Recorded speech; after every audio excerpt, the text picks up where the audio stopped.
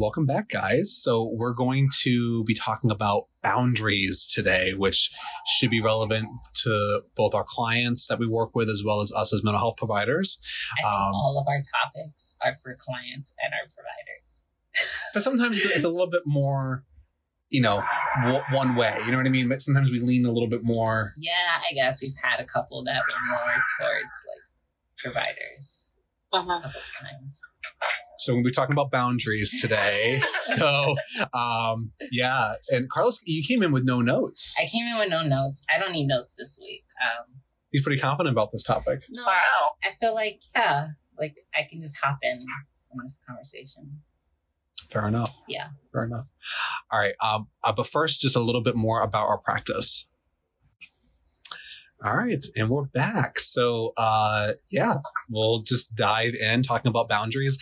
I feel like this is always a relevant topic, but especially during a pandemic, I think it's relevant because everyone is stuck at home with people that they normally get, or not say normally, but for a lot of us, we get breaks from and we don't. So, So anyway, anyone would like to start? Sure. I don't know. Okay. I guess for me, the biggest one that pops up for me is work boundaries. Oh. At work, not here, during the pandemic, working at home, working at work. I have to set boundaries very firmly. Specifically because I'm so soft-spoken and nice and shy, people automatically assume that they can take advantage of my niceness very quickly. And then that's when I have to speak up, which I don't mind doing, but it's very uncomfortable to do it. If I could avoid it, that'd be good. And you would think it would be common sense of certain boundaries. No pun intended. No pun intended. No pun fully intended. No, I'm just kidding. You would think it would be common sense of boundaries you should have at work. And yeah. So my sense is that makes total sense. And my sense is that our society, we are so bad with boundaries. I mean, we don't even know where to start. We're not taught boundaries well. We're not, whether it's through the media, through our family systems. There are cases where I think, I can't, again, I don't want to speak for everybody. I'm sure there are cases where that is very different and proper boundaries are taught and someone carries that through their lifespan. That's lovely. I don't think that is the norm. And based on your work experiences, and granted, maybe some of it's related to those particular work experiences, those particular companies. But yeah, I think that's probably a big part of it is that there really isn't quote common sense when it comes to boundaries. And it would be nice if there were, but there isn't. Yeah. I think for me, it's because I'm so hyper aware of other people's emotions and just other people's, I don't know what the word is, but comfortability. I guess I don't ever want to be the one to step out of bounds. So it's common sense for me, but so it's weird when people do it to me. It's you're obviously doing something inappropriate. Yeah. Why? See, that's what stands out with boundaries though, because a recurring theme I'll hear from my clients is well, why do I have to set this boundary? It's obvious. And everyone's marker of the quote unquote obvious boundaries can be so different. Yeah. And I think that goes back a lot to how were you raised? So with boundaries, I think it's different for everybody, and we can often fall into a hole of assuming that other people are going to know where our boundaries are. And I think that's related a lot to how we were raised or norm for our culture or society that we're kind of existing in. Yeah, absolutely. It makes me think too about, and Carlos, you and I were talking about this the other day, maybe even just a few days ago, but this comes up in relationships a lot where people are, or a I was joking. Particular can I tell the story first? So I wasn't even going to go into the context, but where a particular couple will be struggling with a communication where they're, okay, I remember now what you said.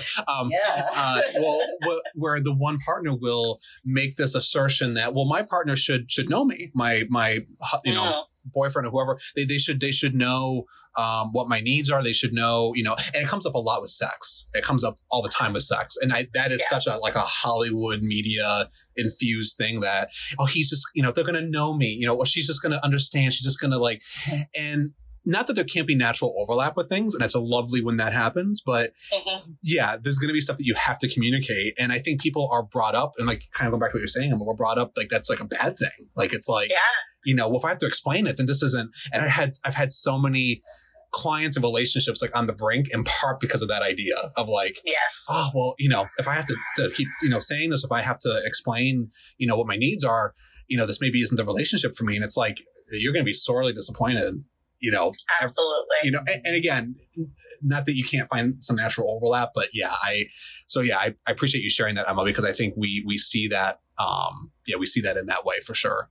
I'm glad you brought up sex because I feel like sex as a topic with boundaries and with, triggers everything. Sex can kind of be the thing that overlooked, which is shocking to me because of how much it overlaps with so many things. And communication is a key example of that. Yeah, absolutely. Yeah. Absolutely. You can always say no at any point. Is the first thing that comes to mind. Is people just automatically assume, yes, I started to agree to have sex with someone. I started to get weirded out. I wanted to stop, but I didn't feel like it was okay for me to say, no, stop, because I already gave him consent or her consent at first. Yeah. If you want them to stop, if you want them to stop, tell them to stop. And if they don't stop, there's a problem. Yep. Yeah. Yep.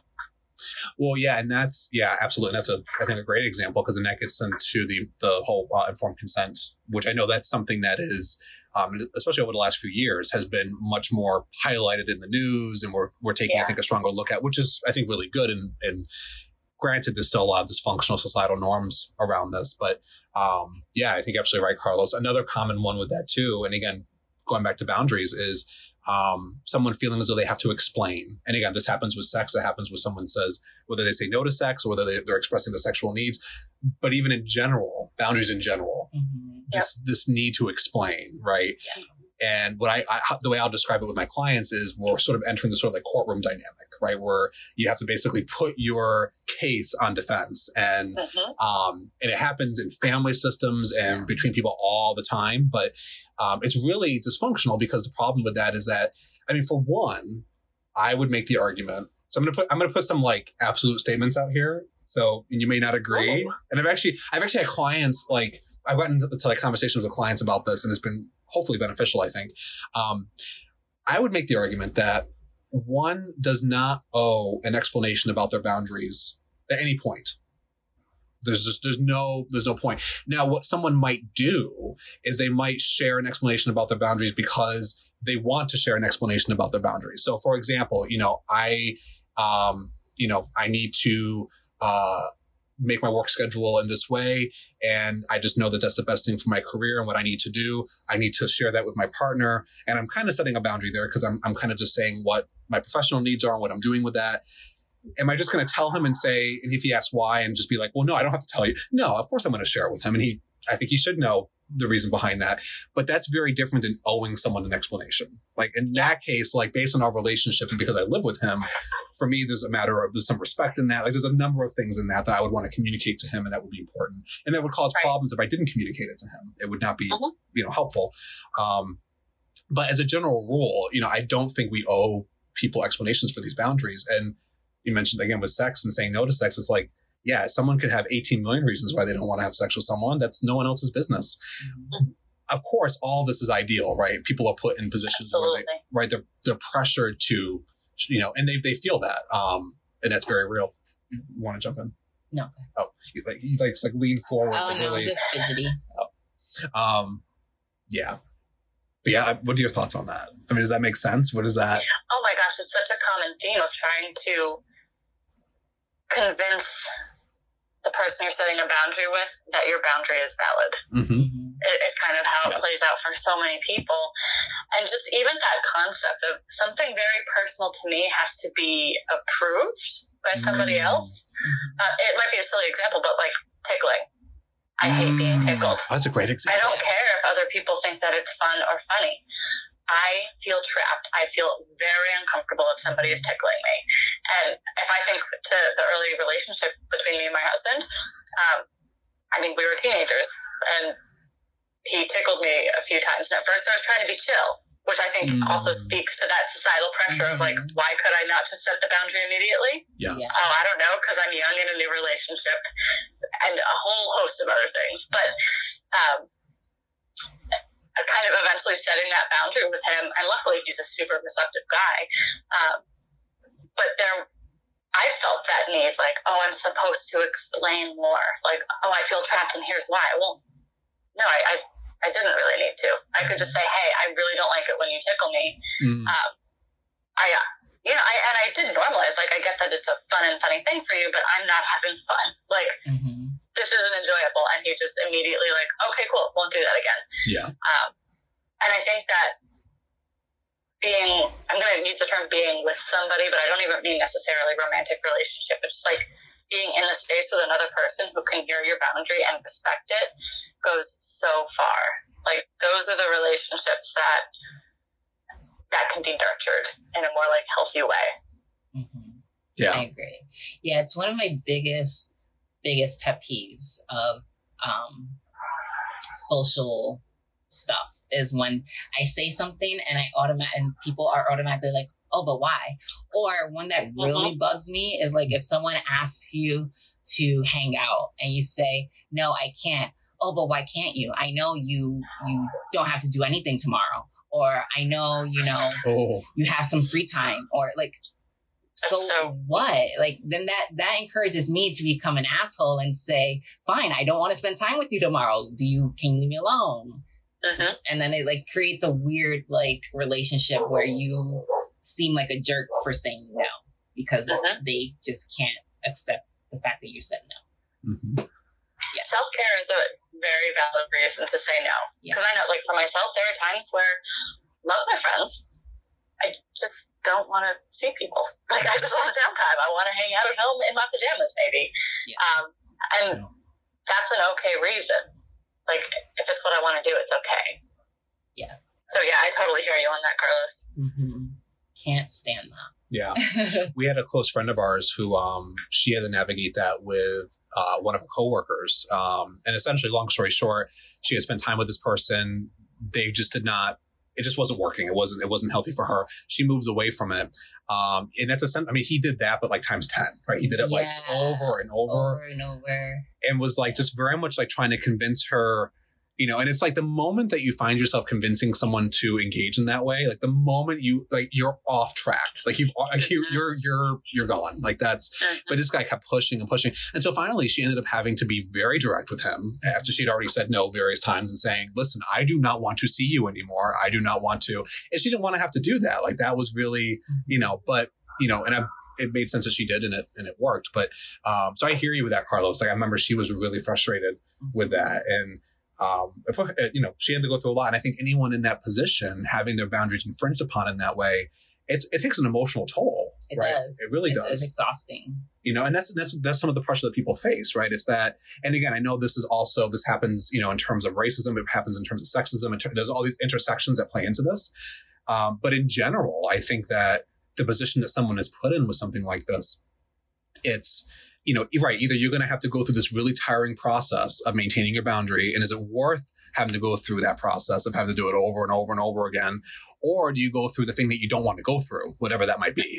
And, that's just that's a real thing. I don't necessarily have an easy answer to that, but like, that's an issue that people, and even clients I work with trying to set boundaries sometimes run into. It's like, well, I have told them no. I have been very clear. I did hang up the phone. I did shut the door, and then they knocked again, and then they called me again. And, and aside from like cutting off all communication, which I'm not really a big fan of telling my clients to do that with their social networks. It does. It gets to a point where it's like, okay, well, and again, we're going into more extreme examples, but these things happen all the time. Absolutely.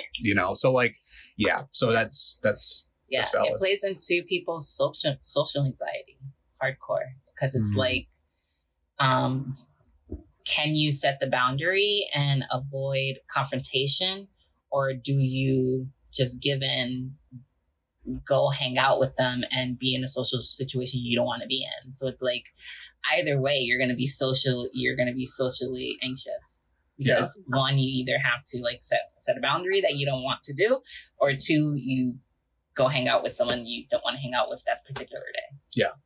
Yep. And that's what's exhausting about it. It's because you're either spending energy doing one or the other, but no, now you're spending energy like playing all this out in your head. Mm-hmm. And right up my wheelhouse. Hate anxiety. Absolutely. But you're right. I mean, it does tie into, various mental health issues. And I think that's a prime example. Mm-hmm. Yeah. Cool. Why don't we take a break? Okay. We'll do a spotlight and we'll come back.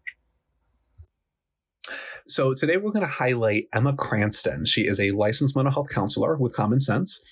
She runs her own practice, and she is full-time in her own practice and primarily specializes in client-centered therapy. Specifically, she subscribes to, I believe, although she can correct me if I'm wrong, I believe more so like a sort of like Carl Rogers approach.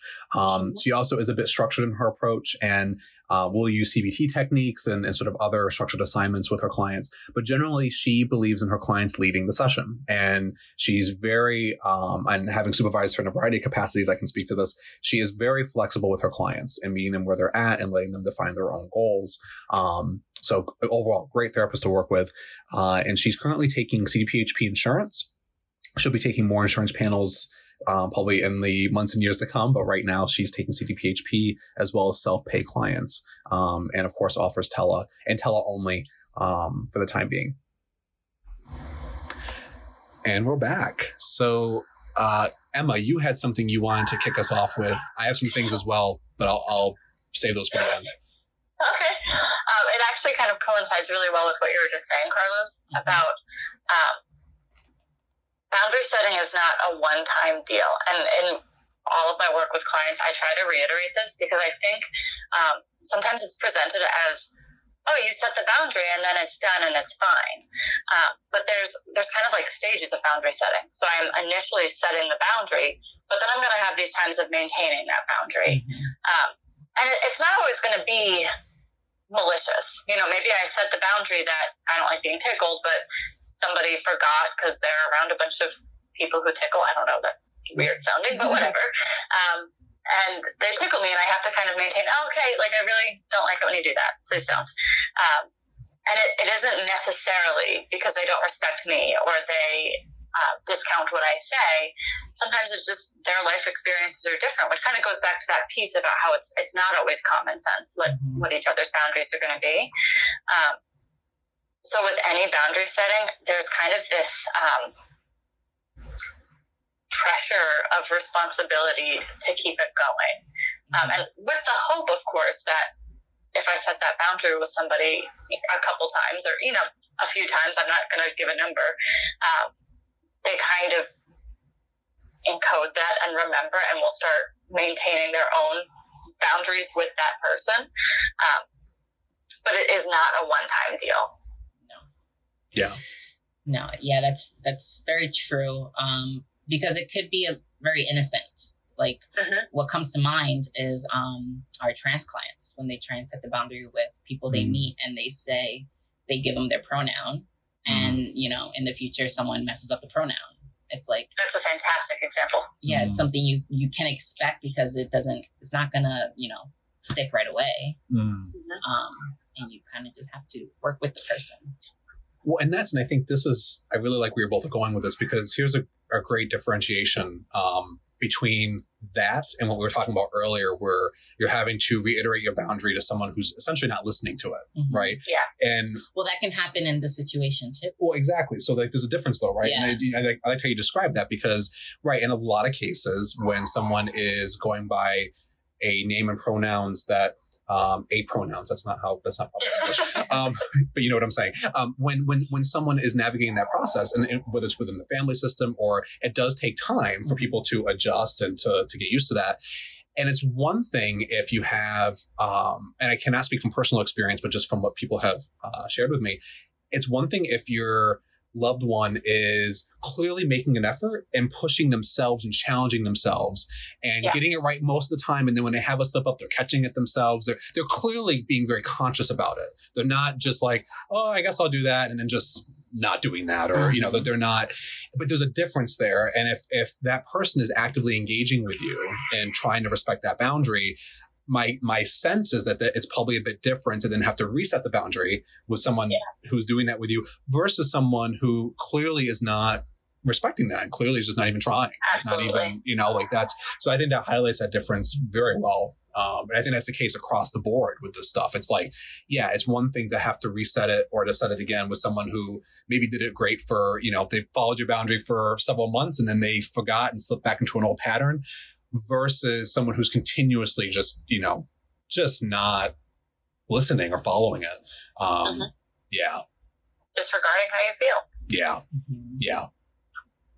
And, you know, one thing I guess I would throw in there too with this, and not that this, you know, not everyone would necessarily want to do it this way, but I think this also goes back to, this is not clinical really at all, but listening to one's gut with some of this, where it's like, because we also, I mean, I can't dictate that for anyone. I can't dictate the line between, okay, this person is like, you know, trying and you're working with them versus, you know, okay, I'm just tired of setting this boundary. Like I've done it 18 times and I'm not doing it again. And I'm not one to dictate that for anyone aside from myself. So, you know, so, I mean, I think that's something that's important here too. And it makes it hard. And I think this is where people understandably struggle because it's like, well, at what point am I setting it too much? Am I setting it too little? Should I be more outspoken? Should I, you know, should I give this person the benefit of the doubt, or should I, you know, be more annoyed or upset, or, you know, it's not clear. There's no guidebook to that. So kind of listening to one's gut and going, okay, you know what, like, I'm really not feeling okay with this. I feel like I've said it enough times, and just being able to listen to that. But that's hard because we're also taught not to do that either. Right. You know, or we feel like it's led us astray in the past, or so. Yeah. So anyway, I just wanted to tie that in with that, if that makes sense. Yeah. Oh, absolutely. Mm-hmm. You know? Yeah. I don't know, for some reason, I'm sorry, I was covering my mouth. I don't know, for some reason, what you were just talking about, or the way you were saying it, because I don't think it's exactly what you were talking about that reminded me of this. It's just the way you worded it made me think of peer pressure and boundaries. I don't know why. Well, what about peer pressure? I don't know.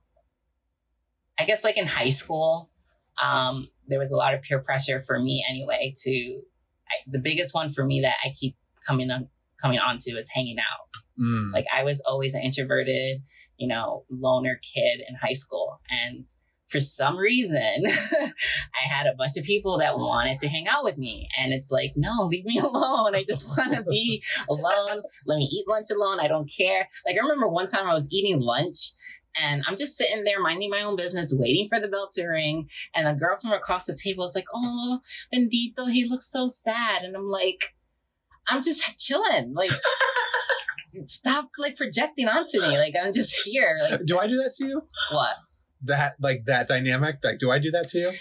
Yeah, you did it last night. I did. I was thinking that. I was like, oh, you look so sad. And you're just like, I'm just in bed scrolling on my phone. Yeah, I'm like in my bed scrolling through TikTok or whatever. And he's like, are you okay? I'm like, yeah. So he's like, you seem so quiet. I'm like, I'm just watching videos. Like, I'm fine. So I don't know. I guess I have that presence. Yeah. Where I seem like I'm sad all the time. Resting sad face. Well, but I think what you're saying makes sense, though. It's like people are projecting in that, right? And some of that is societal. Like we have, like, for example, someone sitting alone, right? Yeah. That's bad. You don't do that. Right. You're isolating. You might be depressed. No. He might not. He's not okay. He needs help. Right, he needs help, you know. And granted, I mean, that is a context, and absolutely that could be happening for someone, but certainly not every time. Yeah. And I think there's a lot of projection happening in that, because clearly, you're right, you were fine. In fact, you preferred that. Yeah, especially in high school. I did not want to like hang out with anyone. Like I just wanted to get through the day, go home. Yeah. So yeah.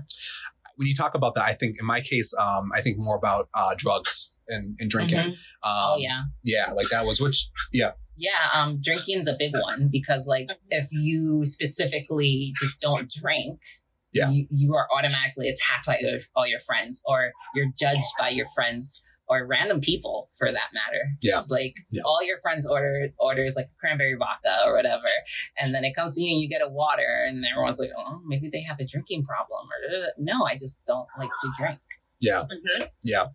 Yeah. Absolutely. Yeah. I think about that. And I know for me, I don't know. And it was interesting for me because I feel like I definitely developed resentments around all of that. And again, maybe you did too in terms of the social component, but I know for me, like I had some close friendships where it didn't end the friendship, but there were points where I just had like a really negative impression. Cause I'm like, man, this person always wants me to like take a drink, or they make fun of the fact that I don't drink. And I'm like, you know, and it's funny. And that's another thing too. You look back now, it's funny. I look back at some of the things I allowed or I put up with when I was in, you know, high school and I'm like, man, if that were me now, I would have just told that person like what was up. Like you know, like that would have been a whole different like process. I would not have, but that's easy for me to say now when I'm in that position at that point. Like that's obviously, that was very different. And I'm not in that position now. Maybe I wouldn't do that, but yeah. And it's like, yeah, I don't know. Looking back on it, I feel like I put up with a lot. Yeah. You know. I did too. Yeah. I think it just goes back to the introvert, like, anxious thing. Where I just didn't want to, you know, have a conversation. Go ahead, Emma. I feel like you guys absolutely nailed the high school experience. But I mean, to be fair, I wouldn't even stick it just to high school. I think that, just even societally, there's such an... I'm sorry if you hear the rain on my windows in the background. No worries. But it's raining here. I think societally, there is a huge normalization of substance use. Mostly alcohol, but like, you know, coke, marijuana, all of it. And it is very incredibly rainy. You can hear it. Wow. I think there's like a tornado warning or something, so... Well, if I stop talking, it's the tornado taking me. No. But yeah, societally, there's such a normalization of substance use, and it's almost seen as a joke in many ways. You know, like there are all kinds of memes floating around, like, you know, when my friends say they want to drink with me, oh, you want to get drunk, kind of a thing. Right. And I think societally, we would do well to just accept the extent of what we can control. Even if I think somebody would be super fun to drink with, doesn't mean they're obligated to drink for my own enjoyment. Mm-hmm. Yeah. Does that make sense? Absolutely. Yeah, that was well said. Yep. I agree with that. Absolutely. And I think, and ultimately, you know, if that is the case where like someone feels as though, and yeah, going back to what you just shared, Emma, or even the example I shared before, where it's like, you know, I need this person to drink or to engage with me in this to this extent, and they're getting upset that you're not, or they feel as though you need to, or you're again, this sounds really weird, but somehow you're like infringing on their fun. You know what I mean? Like there's like this weird kind of like backwards kind of way of looking at it. If that's the case, that is definitely their issue. Like that is like all wrapped up in their stuff. Yeah. I mean, it's the same thing as you have, you know, protesters standing outside of Baskin Robbins in the middle of a pandemic going, I want my ice cream. This is impending on my freedoms. Like, it's the same idea, right? It's like, well, no, actually, by you being out, you're putting other people at risk. You're putting essential workers at risk. You're putting people who are less privileged than you at risk. You know, but they're infringing on your fun. You know, it's the same idea. You know, I'm inconvenienced and I shouldn't be. Right. Yeah, exactly. Yeah. Mm-hmm. This all said, not to keep switching gears, but I do have a couple more things just related to. Yeah. Cool. That sounds good. Why don't we stop here and we'll pick up this same topic next week. See you guys next week. Bye. So thank you once again for listening. Have a great week. And please don't forget to check us out at www.commonsensemh.com if you're looking for services or to learn more about our providers. We can also be found on Instagram, and that's at commonsensemh. That is our handle on Instagram. And so you can contact us at intake@commonsensemh.com. You can reach out over email, and we look forward to working with you.